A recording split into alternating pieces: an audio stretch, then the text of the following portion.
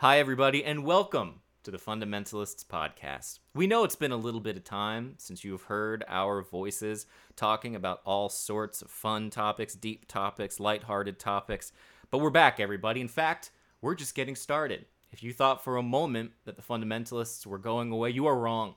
Or Fundamentalist was, I guess, since it's a collective now. Anyway, Pete, how you doing? I'm doing good, man. All the better for talking to you. I wish I was in sunny LA with you and we would be sitting down in person.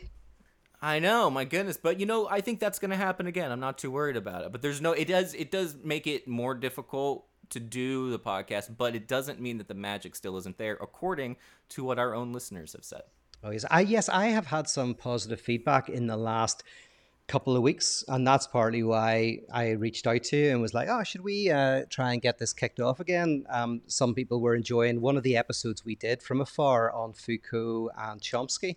I got some positive Wow, feedback on that one, so nice. I was wondering about how that one went over, and I'm also going to be very curious about how this one goes over. well, what is the But topic for today?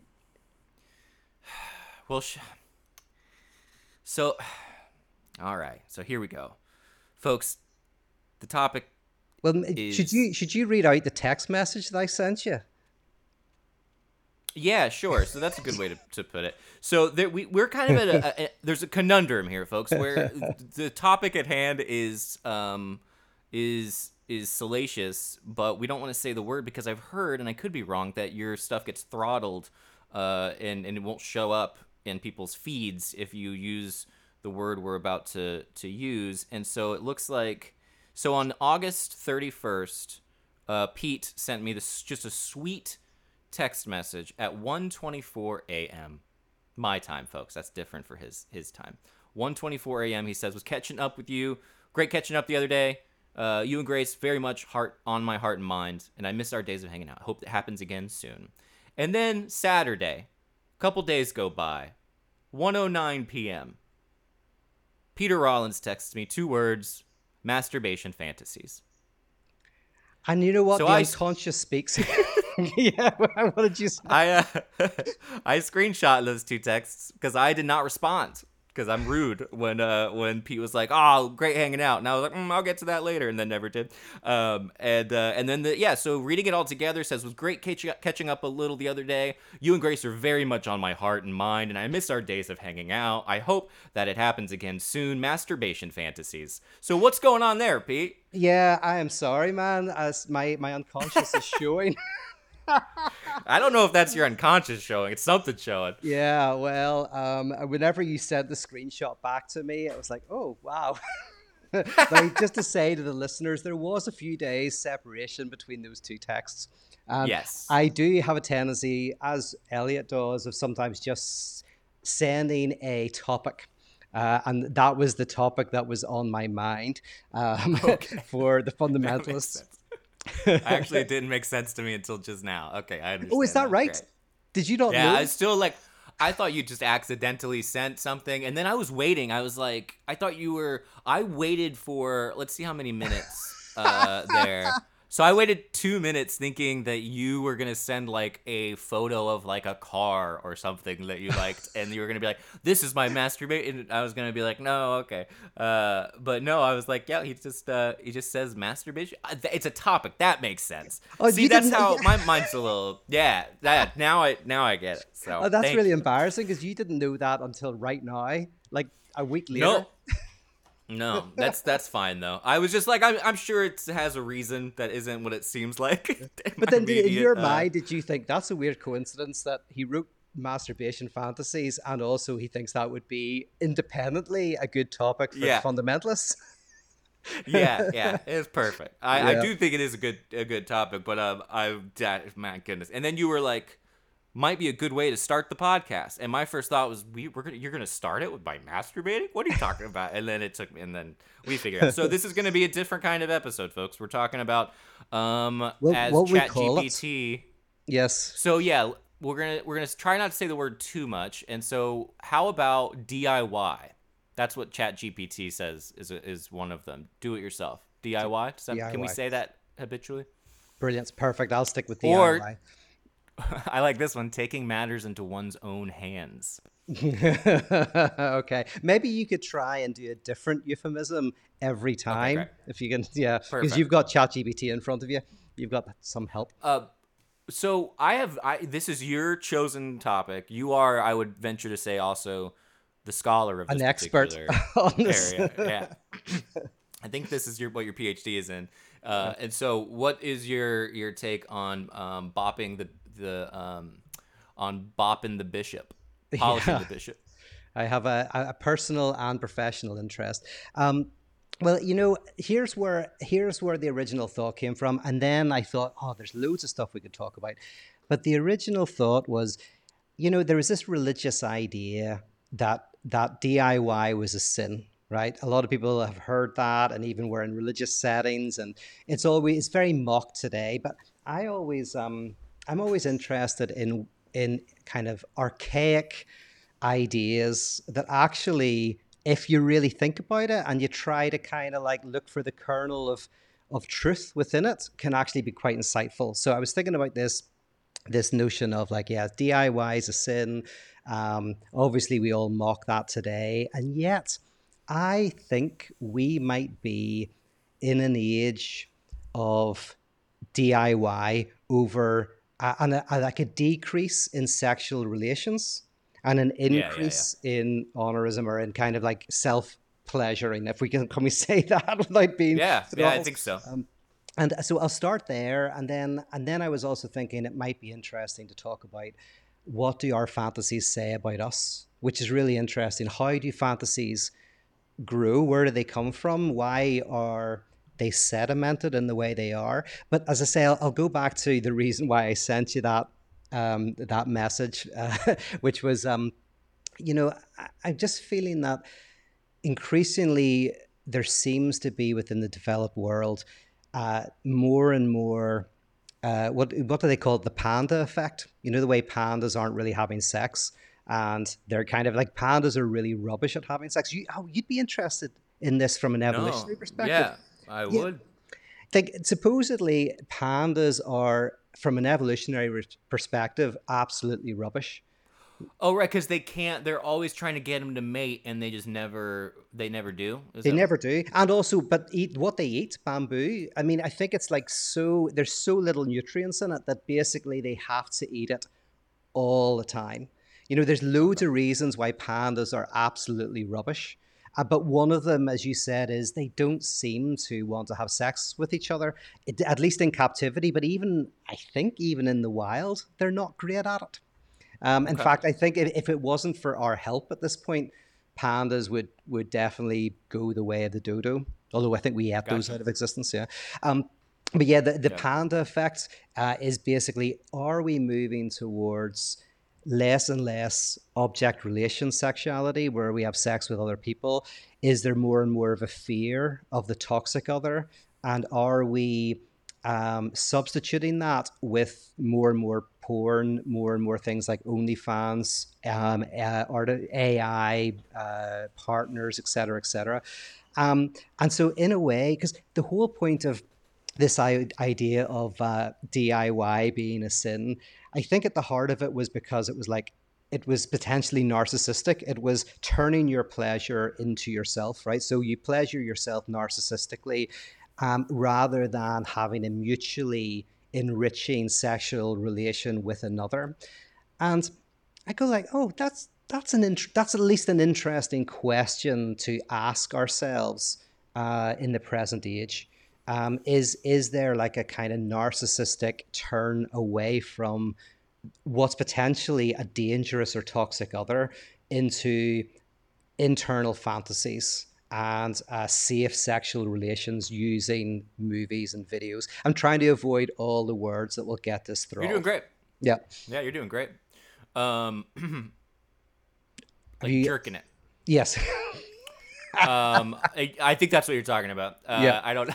I'm not gonna take the not saying it too seriously, but Yeah. because it's not a serious topic. And The because no thing is one too when listens I to us anyway, so that, exactly in more ways than one. But I looked up on Spotify to the word masturbation. Well, there it is. But I because I was like, maybe this is something that's been talked about on podcasts like ours, or like, psychological, philosophical discussions about it, and that was not at all what the search results were. It was instead what are called JOI. Have you heard of this term before? Which No. is, you can guess what the JO is. It is would be a euphemism, and Ah. then I stands for instructions. Which is also a really interesting thing, that there's a whole genre where people want to hear instructions on how to, step by step. It's like taking even the decision of how to do it yourself out of it, letting somebody else kind of guide you through it. And Oh. also the OnlyFans thing that you mentioned is so wild, dude. Like, OnlyFans is what a force, because it has just completely taken over, it seems like there isn't, like, I remember growing up when it was like porn was like, here's the or adult content was like, here's girls in wet t-shirts, and it's all like, I don't know, so it was very produced. And you have like all the jokes about like the pizza delivery guy or the plumber that comes over, and all these like stereotypes. And then, so first, let's separate here that we are talking about specifically tending to one's needs, not necessarily adult content. Yes. Because I think that they get mixed up. Like, Oh we're yeah. talking about self stimulation that can happen as a result of one's own internal fantasies, or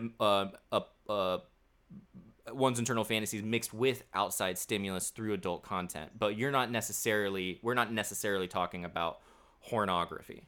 No, yeah, not necessarily. And yeah, that's a good distinction to make. When I'm using the term, I'm talking about, yes, whether it's internal with the mind or some medium.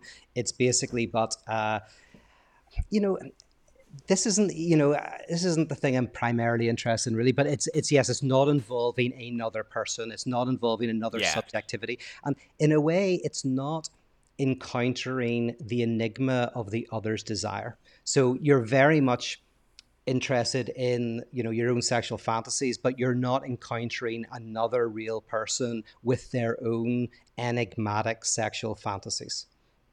So yeah. Yeah, like, because the OnlyFans thing is such an interesting thing, because they're like real people. I don't know, and they're, so, but they present, they're offering a product, basically. They're just Yes. giving a service, and that's all. But yeah, they're still, the person engaging with that is still, dude. You know what this is like? This is like the NPC trend. I was about to say this. I was waiting for you to Yeah, finish, and I was going to say NPC, because the NPC trend is very much that the other has no subjectivity whatsoever, but is purely an instrument of your demand. But yes, go for it. yeah, Yeah. yeah, exactly. Yeah, Mhm. exactly that. Yeah, it's like you can still affect them, but you are in no way at risk of being affected by them in a way that you Mhm. don't want to be. But they Yes. they can't choose what you can do. That you have more, even though the person doing it is like, no, I'm raking in so much money doing this. Like the NPC thing, that, because I was talking to a buddy of mine who does internet stuff and social media stuff, and he was saying he'll go through on TikTok and watch this NPC stuff and crack up, but it's also like the person is in on the joke who's doing it. They know what they're doing, and they are able to exit mentally and just rake in money, because this stuff costs money for them to do, like, people to throw in these little demands or whatever. Wild, just wild. Yes. Yes. I And forgot where I was going with that, but it's yeah, crazy. no, I think the ABC, you're absolutely right. And like one of the elements that's really fascinated me, and we did talk about actually doing an episode on this, but is that the other becomes a pure extension. So you're not encountering the toxic dimension of the other at all. Like the other does not have any depth dimension, any enigmatic Yeah. desire. So in a way, it's a great analogy for potentially the increasing fear that we have of sexuality and the sexuality of the other. And we want potentially to enter into either contractual relationships with someone. So you pay somebody $5 a month, they give you exactly the fantasy you want, but with no dimension of, of really encountering them in their sexual questioning. And then the NPC is a kind of like a very PC way of expressing this. Something about, I don't know, something about the danger of the other that Yeah. the NPC kind of avoids. Are you familiar with the term that I love to throw around when I want to sound smart, which is enantiodromia? You know that term? Oh no, what is it? Nancy Adromia. Well, it's an ancient Greek idea. It's a tendency of things to turn into their opposite. And so Oh, through time, everything kind of flows back and forth. I imagine one of those little desk things has the liquid thing that goes back and forth. oh, But that's a it, great it term. basically, Yeah, I love that idea. So it's yeah, fun. keep going. Yep. But yeah, it's like there's been an enantiodromia where it used to be that masturbatial relations were considered seedy and dirty and like to be done secretly and darkly, and it's you're sinful, and it's you have ick. You're an icky person. And what has now happened is it's actually a more sterile, like there's something very like whitewashed about it, where you can just it's so accepted, so ubiquitous, and then you can do it all the time and never have a need or requirement to enter into a messy relationship where those types of things might be a problem. Like if you're in a relationship where your partner doesn't want you to masturbate, then it's much easier to just not be in a relationship and a lot of dudes are doing that. I think maybe a lot of women are doing it. I don't know. I don't ask, but Mm. it does seem like there's been a bit of an enantiodromia with it.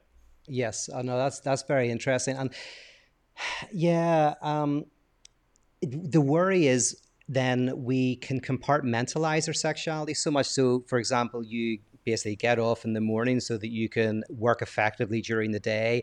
You can box your sexuality in, and it kind of like it's something very depressing. It's something very, instead of having a sexual relationship with someone that kind of bleeds out in all sorts of ways in your work, in your play, in your snuggling on the sofa, and all of these ways in which one's sexuality comes out. I wonder if we're increasingly, as a society, boxing our sexuality to something that you do for 10 minutes in this way, and it's not appropriate in other environments. And now there's some good stuff about that. Like but it's very difficult to go like as sexual beings in, say, a workplace where you work 9 to 5, 5 days a week.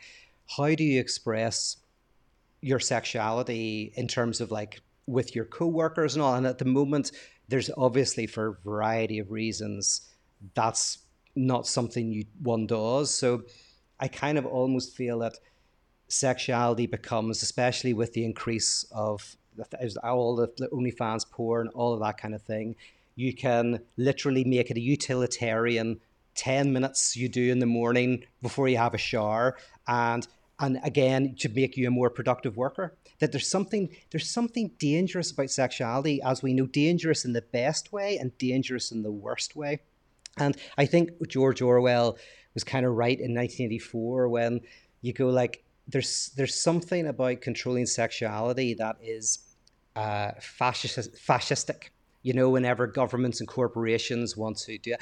So these are all questions that were in my mind when I sent that enigmatic text to you. And Yeah, also, I was I thinking about like. you and Grace. Yeah, exactly. Oh, and also, by the way, and then a little bit at the end, but yeah, it reminds me of the scene in Wolf of Wall Street when Matthew McConaughey is talking to Leonardo DiCaprio, and he's like, how many times a day? How you got to 3, 4 times, 5 times? Like you gotta keep the pipes clear. Just gotta keep doing it. I want to, but I have to. Like that whole thing, and it's Oh like yeah. very. It's just so he wants to, but he does it because he has to keep his head clear so he can make more money on the stock market. And I also, are Yes. you saying that there's a connection between the exploitation of the worker and the rise of a sterile kind of self-satisfaction, that the monotony of the 9 to 5 may give no room for the expression of more subtle sexual or like the libidinal kind of aspect of it, and so it all gets funneled into this sort of 10-minute box at the beginning of the day?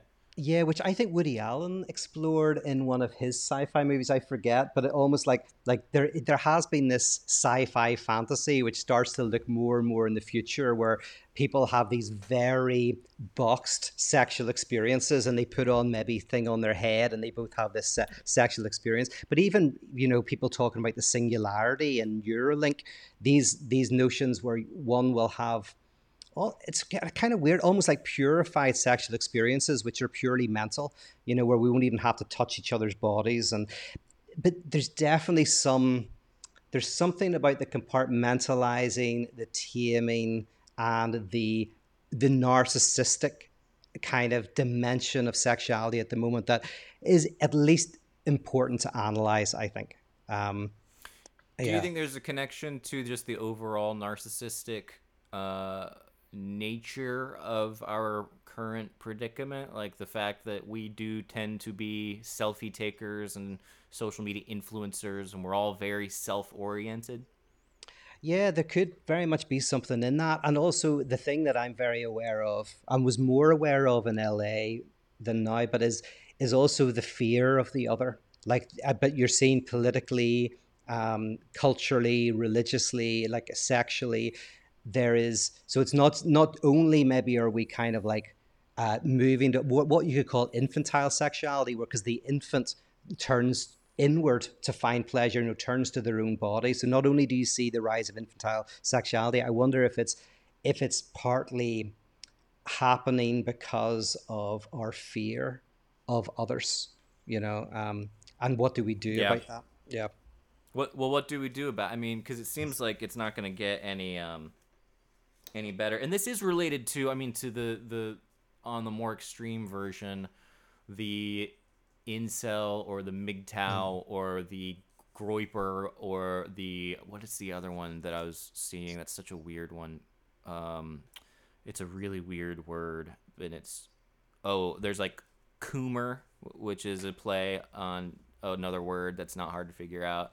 The meme world, the sort of 4chan, the deeper you go into the internet, ironically, you get a much more separated people. You get much more Yeah. isolated individuals who take pride in their disavowal of dealing with the other in Yes. any capacity, which is very interesting. Yeah. I mean, Slavoj Žižek in the book actually we were talking about before we went online, Hegel and the Wired Brain, he makes a comment about a series that was on TV called, was it called Euphoria? About people in a school or something like that. Now, I've never seen the series, but what I've heard about it is it's the kind of series you would imagine with young people dealing with sex, relationships, drugs.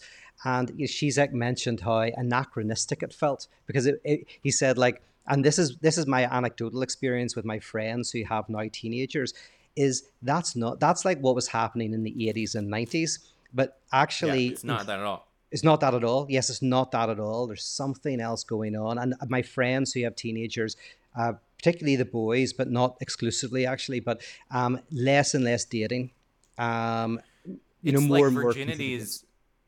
I mean, I guess virginity can't be on the rise, but the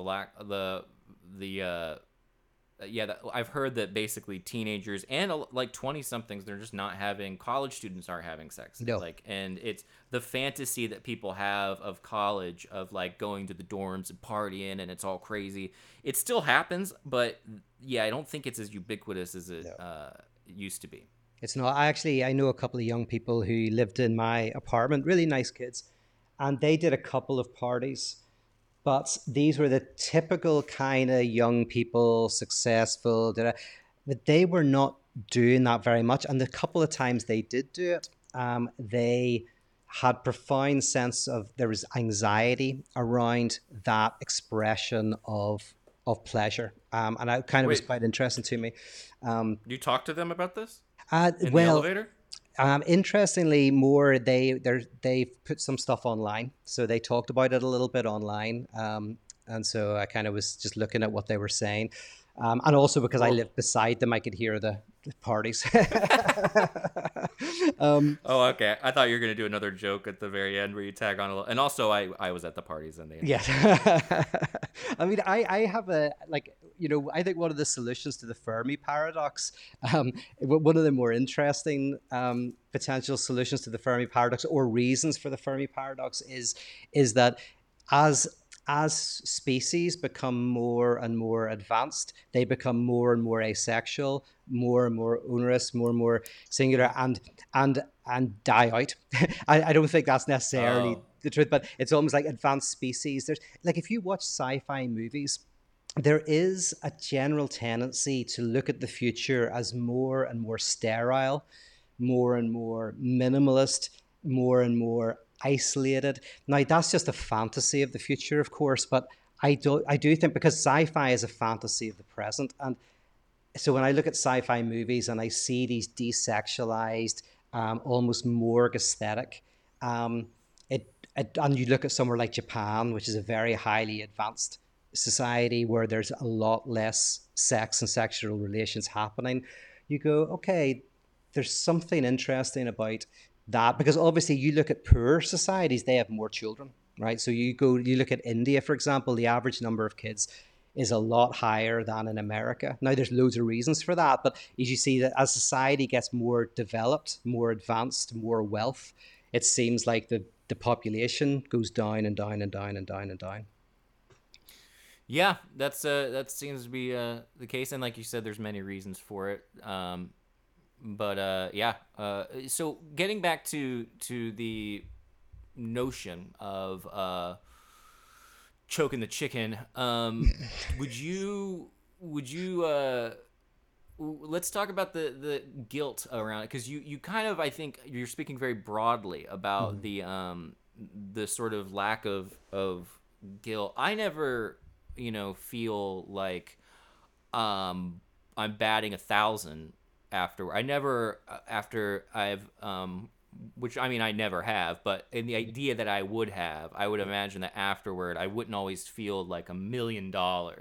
And there is still, I think, a level of sort of shame, or Christian shame, and I'm very like straightforward about it. I'm very in my relationship, I'm very quite honest about the whole thing, and it's all fine. But there is that cultural Honest about never masturbating. prohibition. Yeah, Yep, yep, about yeah, I'm very open about never ever ever doing it, yeah. and because I'm not a good boy. I'm a good boy, but it's so interesting because I watch a lot of like fundamentalist influencers. I really enjoy. I have like a Finstagram, which is a fake Instagram account, which I highly recommend you get, Pete. It's very fun. And I'll use it to like argue with people about flat Earth, or I'll use it to check out these influencers that are like really trying to be hip, but they're doing really really old school hyper conservative fundamentalist Christian morals, like women, like how do we stop, ladies, how do we stop doing this? Like they're just like, it's like all that purity culture stuff is still alive and well, and there seems to be a rise in that as well with the rise of like TikTok. So TikTok has opened up this whole door with like trad wives and all these people who are super like, we're gonna bake all our food fresh, and we're gonna have checkered, tablecloths, and we're gonna eat raw milk. They're so into raw milk. There's so much psychoanalytic stuff going on there, and it's interesting to me that it happens alongside the ubiquitousness of something like OnlyFans. Yes, and for me, and I'm sure you won't be surprised by this. You probably agree, but for me, these are directly dialectically connected. Like Yeah. one has to see, and we can use very concrete examples. I'll use a couple of concrete examples, and then we can talk more theoretically. But when Lacan said, "When if God is dead, nothing is permissible," he was playing on a very clever thing. So Jean-Paul Sartre, I think we may have talked about this before, but Jean-Paul Sartre very famously said, quoting Dostoevsky or misquoting Dostoevsky, in a famous essay called "Humanism is an Existentialism," um, or "Existentialism is a Humanism." Sorry, he said, "If God is dead, everything is permissible." And what Jean-Paul Sartre meant by that is, if there's no moral objective framework, we have to take responsibility for our own ethics and our own actions, right? So that was Sartre's position. And then Lacan came along and said, if God is dead, nothing is permissible. And Lacan was using a much more Freudian idea, which is that the more freedom people have, the more anxiety that is created. And then the more you look for something to contain the anxiety, so the more you go conservative. So in somewhere like LA, where you can kind of do anything you want with anybody, there's increasingly the opposite, more and more people who are isolated and alone. And then there's more people who'll go back to, say, a conservative church, because that's an easier way to meet somebody and have a sexual relation, because of the constraints to anxiety. So these are all connected. It's not that some very hyper conservative or reactionary politics is the opposite of progressivism. It's the hidden truth of progressivism, in some respect. Well, it's reactionary though too, right? Hence the dialectic part. It's like a Yes, and it goes, bounces kind of reactionary, but it's reactionary in the way that it's completely connected. Yes, rather than seen as something separate from. And that's why I'm always interested. This is actually, why I suggested this topic, also because I was thinking about you and Grace, but I was thinking about how there's some truth in these conservatives who are kind of probably against masturbation and against pornography and against OnlyFans. And what I mean by an element of truth is is not looking at what they're actually intending, not looking at what they're consciously saying, but actually going, do I feel within myself, and do I see within my friends, and do I see within wider culture a decrease in the ability to tarry with the toxic dimension of the other, and an easy escape into DIY sexuality. And I think that there is something to that. There is something to that. Yeah, I mean, in their defense, like when there's some, and I think there's a fair bit of, I don't want to malign these folks, because I do think there's some people, there's some unwellness going on there on a deep level with some of these folks. But when you have someone who is like making all these videos and really presenting themselves as like, my job as a wife is to make sure I'm available for my husband anytime I want, or anytime he wants, excuse me. Although that's a great Freudian slip.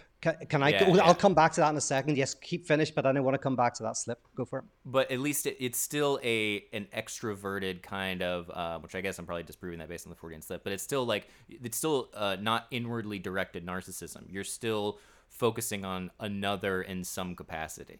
Yes, no, that's very true. And what I liked about the slip is also because, and this is another thing I wanted to talk about with this subject, but is that there is so there's a masochistic dimension to what you're describing. So I am there to serve the other. I am to serve their pleasure. Yeah. But interestingly, that's potentially what that person's saying. Like, they're dressing it up in religion, but they might just be betraying their sexual fantasy. And it's a very common sexual fantasy. I mean, masochism is, in a sense, one of the most basic sexual fantasies, because a friend of mine is a psychoanalyst. I was talking to him earlier today because I knew this was coming up. I was asking him what he thought about the subject. And he was saying that, masochism is often a way for a child to turn a trauma into a triumph, right? Like, when you're a child, you're completely dependent on your parents. You're completely dependent on the people around you.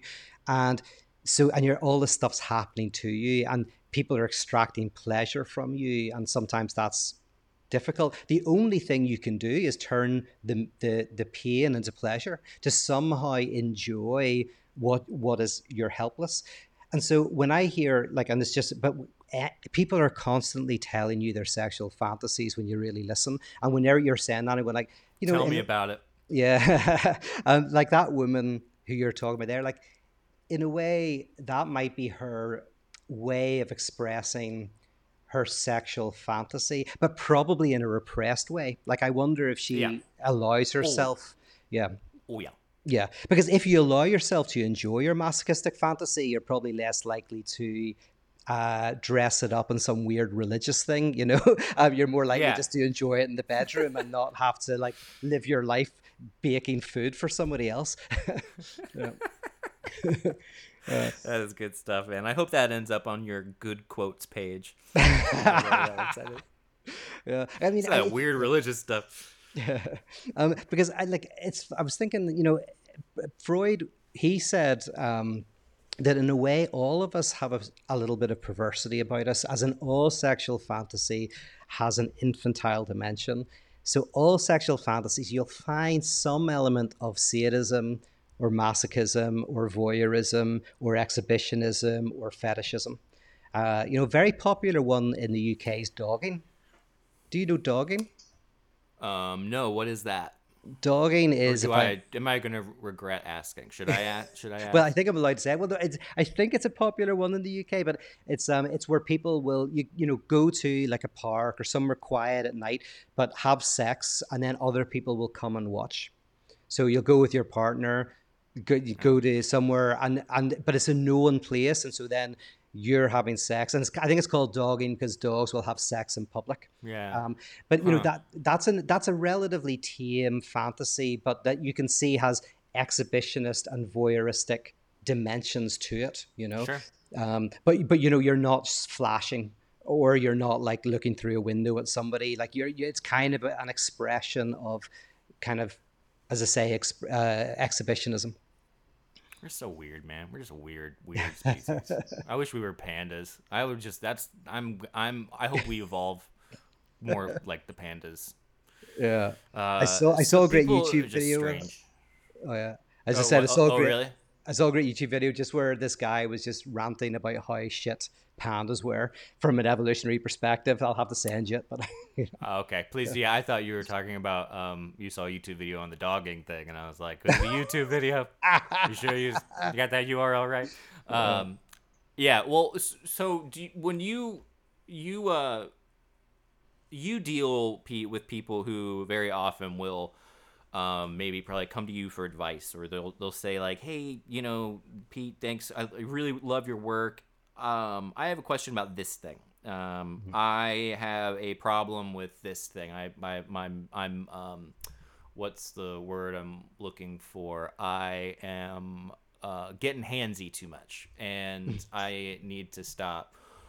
Uh, what would you say to that? Do you say anything, or do you go, "Why don't you go talk to an actual person, you weirdo, and leave me alone"? Which one do you say? Because it must be one of those two.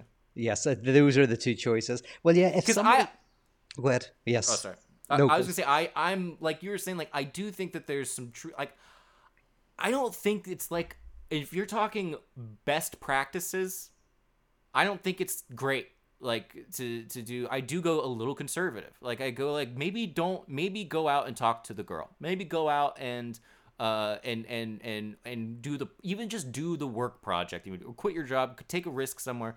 Don't don't funnel libido. Don't rob the rest of your areas of life of your libido by keeping it totally in the dark. Does that make any sense? oh yeah, yeah. I think So I I hear get you. a little conservative. Yeah. I get like, but at the same time, people have so much guilt around it. Where I'm like, well, don't feel guilty about it. Just like, I don't know, like you know, do it sometimes. Don't do it all the time. Don't be a weirdo about it. Don't go Yeah. dogging or whatever. Yeah. Or do, Well, if you're so. I mean, if that's what gives you your thrills. I don't know. well, dogging's a sexual object relation, Right. so I that's yeah, misspoke. yeah, yeah. No, that's interesting. Like for me, yeah, there's nothing. I don't have like you have any guilt around any sexual stuff at all, obviously, and like probably like yourself, and have um, my only interest is to analyze. So like even when it comes to something like the Barbie movie or something, I'm not primarily interested in whether it's good or bad. I'm primarily interested in, this is a fantasy of our contemporary society. What does it tell us about the unconscious of society? So in a similar way, this is just kind of it's interesting to notice this, the decrease in sexual relation, et cetera, et cetera. However, the real thing I'm interested in is if someone is interested in telling me this and we're having a conversation, is I think analyzing your sexual fantasy is important. So, I wouldn't mind. I mean, like if someone's saying I'm being handsy with myself, I'm like, oh, that's fine. But like here, let's analyze the fantasy itself. Now, most Yep. people, neurotics hate to talk about their fantasies. Really, it's very embarrassing for them, whatever. But if if you can analyze a person's fantasy, a number of things happen here. So first of all, one of the reasons why someone might be having trouble with a sexual relation, where they get bored, for example, if their partner's naked, they don't find themselves turned on, right? They find themselves, there's an impasse, so they can DIY it, but they can't have a sexual relation without taking Viagra or whatever. Which is very common. So it's hugely common that people find it very hard to have sexual relation. Analyzing your sexual fantasy can give you an insight into why that is. And as you work it through, you might find yourself naturally finding it easier to have sex with your partner. So this is where I love about analysis. Analysis is kind of like, just by analyzing, not by changing. The opposite of self-help. Self-help tells you how to get from A to B, right? Analysis doesn't tell you how to get from A to B. Analysis just confronts you with yourself.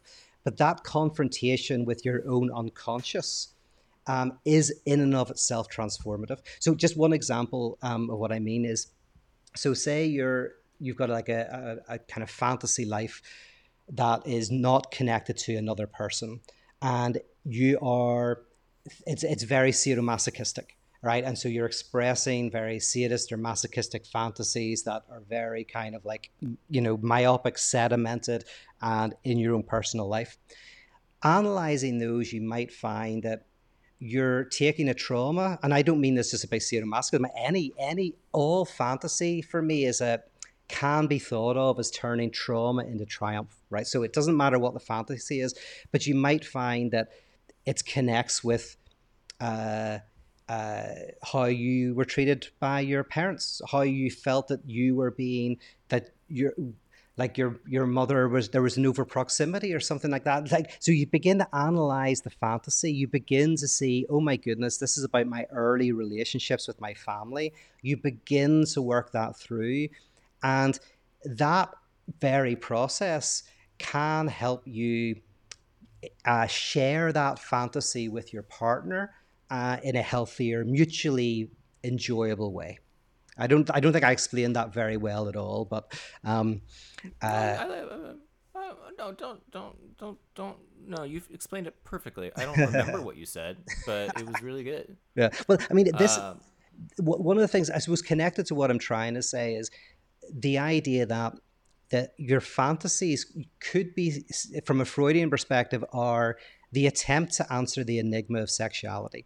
Like the infant, very early on, when they're getting pleasure from their body, they're also trying to figure out how does the other person get pleasure from me. Whenever the mother, for example, is washing the baby and taking time to clean their ass and do all of that stuff, right? They there's the baby is kind of like, their body is stimulated, and they're also asking the question, what does the other want of me? What does the other desire of me? And then whenever they see their parents maybe kissing or making sounds in the bedroom, there's this enigma of what is this sexual pleasure. And one can say that one's fantasies are not so much what you desire, but how you think the other desires you.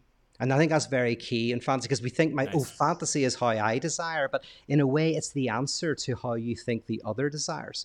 And so if you have masochistic fantasies, they might have a sense in which the other desires your suffering, and that can Yeah, connect with something. And the very analysis of it, good I stuff. think, yeah, it just helps potentially you to have to be more open to another.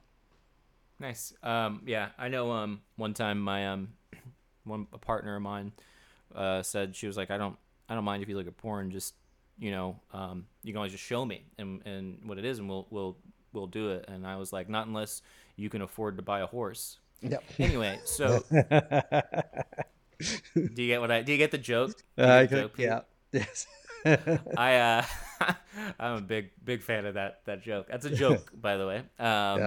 But obviously I know I love horses, but yeah, I love But that. not in I that think way. you're, Yeah. but not in that way. And yeah, I think that that's a totally great point, that you analyze it and you can see not what you desire, but what you think the other desires Yes. unconsciously. Yes. Very fun. This, you know what I find, I do think I'm part panda, and I don't know if people listening to this are feeling the same way, but I sometimes run out of energy when I'm talking about this subject because it is so salacious and so. I mean, are we being scandalous right now? Do you think this is scandalous? I don't think so, is it? Well, you're saying Well, yeah, you're not Freud's stimulated by always. it. No, I am stimulated by it. Yeah. In fact, I'm so stimulated by it. But I'm trying to also come up with a different way to describe like what exactly it is when you're bopping the baloney. You know what I Yes. mean? When you're choking the chicken or spanking the monkey. Yeah. These are so fun. And by the way, this is all Chat GPT. So I mean, as well, this is you could think of fantasy as right, as I said, it's the way the you think that the other extracts desire from you, right? And you can also say then fantasy covers over the failure of sex. So animals just mate. Human beings have to have fantasy. We have to kind of cover over the sexual act with all sorts of fantasies. Otherwise, it's traumatic. There's something traumatic, and that's why sexual assault is so traumatic because it's sex without any sexualization, right? So it's a traumatic act. yeah. So fantasy is almost like we have these pre-eatable fantasies that aren't about sex. They're not about genital sex. They're say about forms of exhibitionism, voyeurism, sadism, masochism, It's fetishism. always like something else. Yeah, it's like Yeah, another thing alongside it, or yeah, alongside. Yeah. covering it up basically. But then and then that but helps us to have sex. So our sexual Yeah. fantasy then, if we're if we go through the eatable thing, we then can map those fantasies onto genital sex, and we can have a hopefully fulfilling sexual life to some extent. But so many things can go wrong. So many things can go wrong in that scenario. In fact, you could almost say that it never goes completely right. So we all have sexual issues. And I tend to think, yeah, that there's that, basically all of us to some extent have sexual issues, because there's no way just to purely mate. There's a certain traumatic dimension to all fantasy, all sexuality, and yeah. Did you see that clip that went viral of my favorite person, Tim Pool, who I'm not that again not a huge fan of, but he did this whole thing where he was like, I'm not a fan of him at all, but he did this whole thing where he was saying like talking to some dudes about the idea of like high value men versus high value women, HVW versus HVM, and he's like he basically goes, I think what you should do. Here's what I think you should do. I think you roll up. You got your Rolex and you're in your Bugatti, and you roll down the window, and a girl's like, hey, can I come with you? And you say, what's your body count? What's your body count? And then if they say a number that you don't like, you say no, thank you, and you roll off. You shame them into it because if they and then women will stop having sex with so many men. And it was this whole thing where it was like women need to stop having sex with so much men because a high body count reduces their value. And but what was interesting about it to me is the part where he said Rolex and like a Bugatti or something like that. And it's like his fantasy of the alpha male was something out of like a 9-year-old's like idea of like what like success like a man's man is. And I was like, whoa, I was like, that's what you think, that's like that's what he thinks a good man or a high value man is. I was like, whoa, that is gnarly. But it went viral for a little bit and it was very fun. Yes. Oh, yeah. Well, I mean, I've seen, yeah, there's so many nuts things from lots, all sides on that stuff. Yeah. So I have heard that Yeah, high value. Yeah. Yeah. the high value, and then it definitely happens on the female side too. There's like a subreddit that I've been to where they talk about high value guys and high value men, and then this term body count I think is such an interesting term because it's so violent. It is literally it's referencing like killing people, Mm. and the connection between the amount of people you've had sex with as a body count is like, oh, okay, so you've killed them, they've, I don't know, it's I mean, odd, it's I interesting because guess. they could, the orgasm is the little death. I mean, there is but also violence. I mean, Oh, nice. yeah, but there's I think, And like there's active just, violence, yeah, associated with yeah. the sex by nature, yeah. Yeah, like there's something like often sexuality is a way to, as I say, kind of deal with the kind of the earliest type of violence you experience as an infant, which you cannot control. Yeah. Oh, yeah, and that's an interesting thing is to ask yourself, like in your fantasy, are you watching? Are you participating? Is who is there? What like what's interesting when Yep. you're analyzing a fantasy is you kind of look at the structure of it. You kind of work out where all the different people are and what they represent. So people and objects can represent something. So you kind of map it all out, and you definitely discover something interesting about yourself. I mean, some psychoanalysts, most old school psychoanalysts, will say that you can't really, in order to complete an analysis or to complete an assessment of analysis, you need to know the sexual fantasies of the person, because they're basically a little distilled play, a 3 minute play of how you extract Yeah. desire out of life. Well, yeah, I mean, this is very similar to a lot of the stuff that James Hillman talks about when he talks about images, because he's like, stop trying to interpret it for a second, and he's like, look at the image itself. What is actually going on? Who's there? Like the kind of thing of going, are you participating? Are you watching? Is a very Hillmanian kind of like interpretation, where he's like, don't try to nail it down. He's like, what color is the wall? Like where exactly? What is the setting that you're in? Who are the characters? And then that's going Yeah. into the whole like mythological element where you are watching a play. So what are you getting out of this play that's that's unconscious basically. Yes. Yeah. Absolutely. Absolutely. I need to read some Hillman. So you have to recommend me I some. need to give you one. Yeah, because he talks. The idea is like basically sticking with the image is sort of the his like mantra, and he's like, just don't deviate from the image. He's like, don't. The image is irreducible, and then you can shoot off and have so many different interpretations that it becomes a very like in and of itself it becomes a healing process. But it's very fun. It's different than what you're talking about. But I was like, oh yeah, that is kind of like what he talks about when he's like the idea of oh, so you're watching, okay, so you're participating, so you're watching these particular characters, they're doing this particular, and they aware of your presence, like that kind of thing. Yeah. What are they thinking, what are they going through, and you imagine into it basically. And It's very fun. yeah, and there's something about this of like that just merely symbolizing stuff, which is talking about it, putting it into language, is in and of itself healing and beneficial. So I can't remember the analyst who said this. My friend Chris Fry talked about it. He's an analyst that a nightmare is a field dream. And by that, it's like a nightmare is almost like something is happening that's so traumatic it can't be symbolized. But when you can dream and don't have night terrors and don't have nightmares, dreaming itself is healing. And I actually think this is what psilocybin does. I think if you're on a psilocybin trip, to a certain extent, you have an 8 hour waking dream.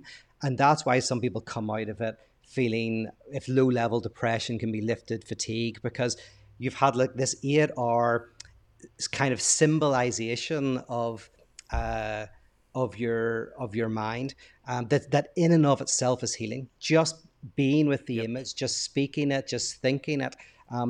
You don't have to work it through like a philosopher works through a philosophical problem. You almost just kind of work over it with language, and yeah, and it's healing. Yeah, I'm reading this thing that my therapist sent me about psilocybin specifically, and the stuff that they're doing right now is a different conversation, but about the hero's dose and the people taking one hero's dose and the way that it kind of lifts those types of things. And it would be like basically entering into full on dreamland for like a full day and you work Yeah, stuff out.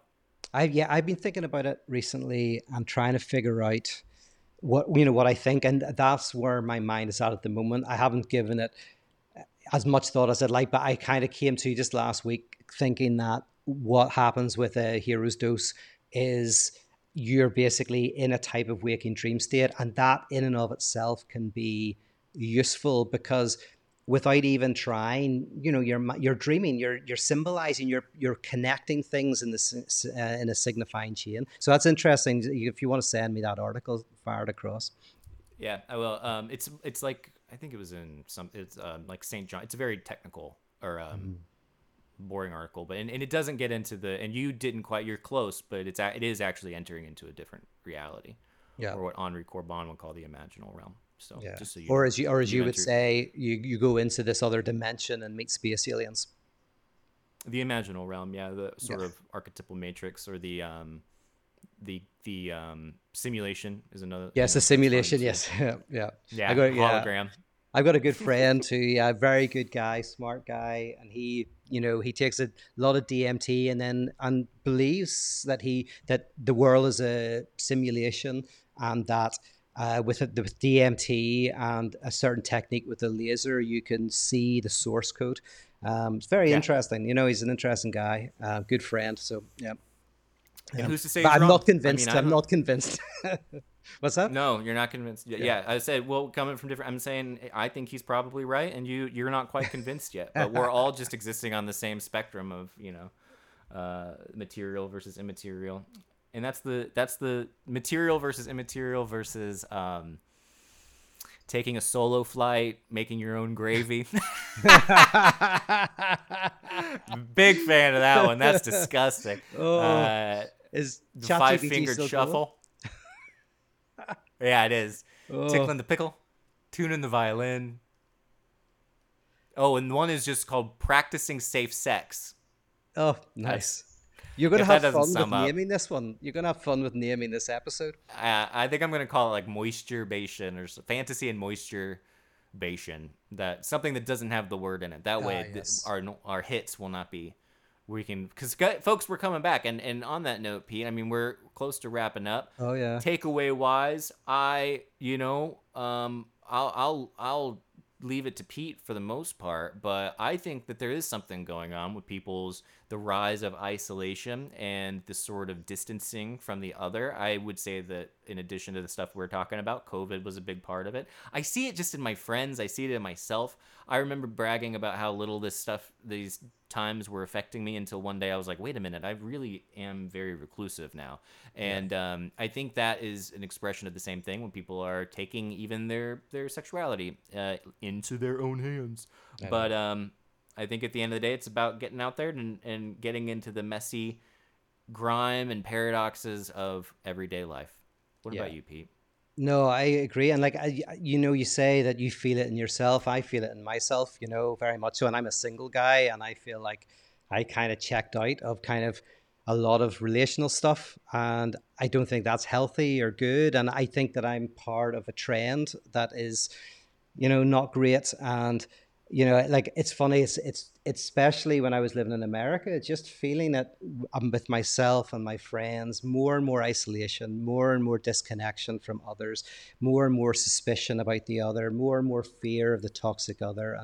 And I don't know. We can. I think we should talk about this more in the podcast and maybe talk about uh, signs of that are positive. But at the moment, I think there's a lot of it's.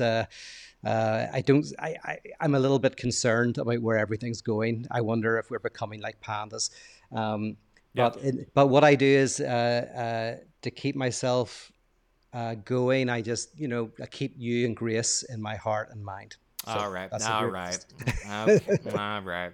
Yes, and we appreciate it. We really do. We always like to get involved in whatever way we can. Yeah. I just amazed that But you didn't know why I sent that text. That's very funny. I was like, I think I put it together later, yes, but I didn't think I honestly just was like, what is he? Because what I'll try to do is go, what is Pete doing right now? And then I'll do the math, and I'm like, okay, 8 hours ahead, 9 o'clock Saturday night. Maybe he's just having a ball. Like maybe he's out drunk and he's like masturbation fantasies. I'm like, good for him. He's out yeah, having a great time out in the world. But yeah, that's not the case. You were just giving a very, logical topic. So, thanks. Thanks for brilliant. that. All That was right, well, nice. listen, great to catch up, man. Great to catch up, folks. Thank you for listening. We're going to be knocking a few of these out, and then we're going to be releasing them. So, assuming we get that far in, we get ahead of ourselves, please help support the podcast at patreon.com/thefundamentalists. We might do stuff over there at some point, or we might not, but don't get your hopes up because you know how we are. But it would definitely help out in getting this thing edited, and we'll figure everything else out. And if you have topics or whatever, let us know in the comments, or you can just DM us or tweet at us or something like that, and we'll probably read it. Anything else, Pete? Anything that you would like to? This will go up later, so there's no. Yep, no, I'm good. Till next time. Till next time. All right, bye, everybody. Bye.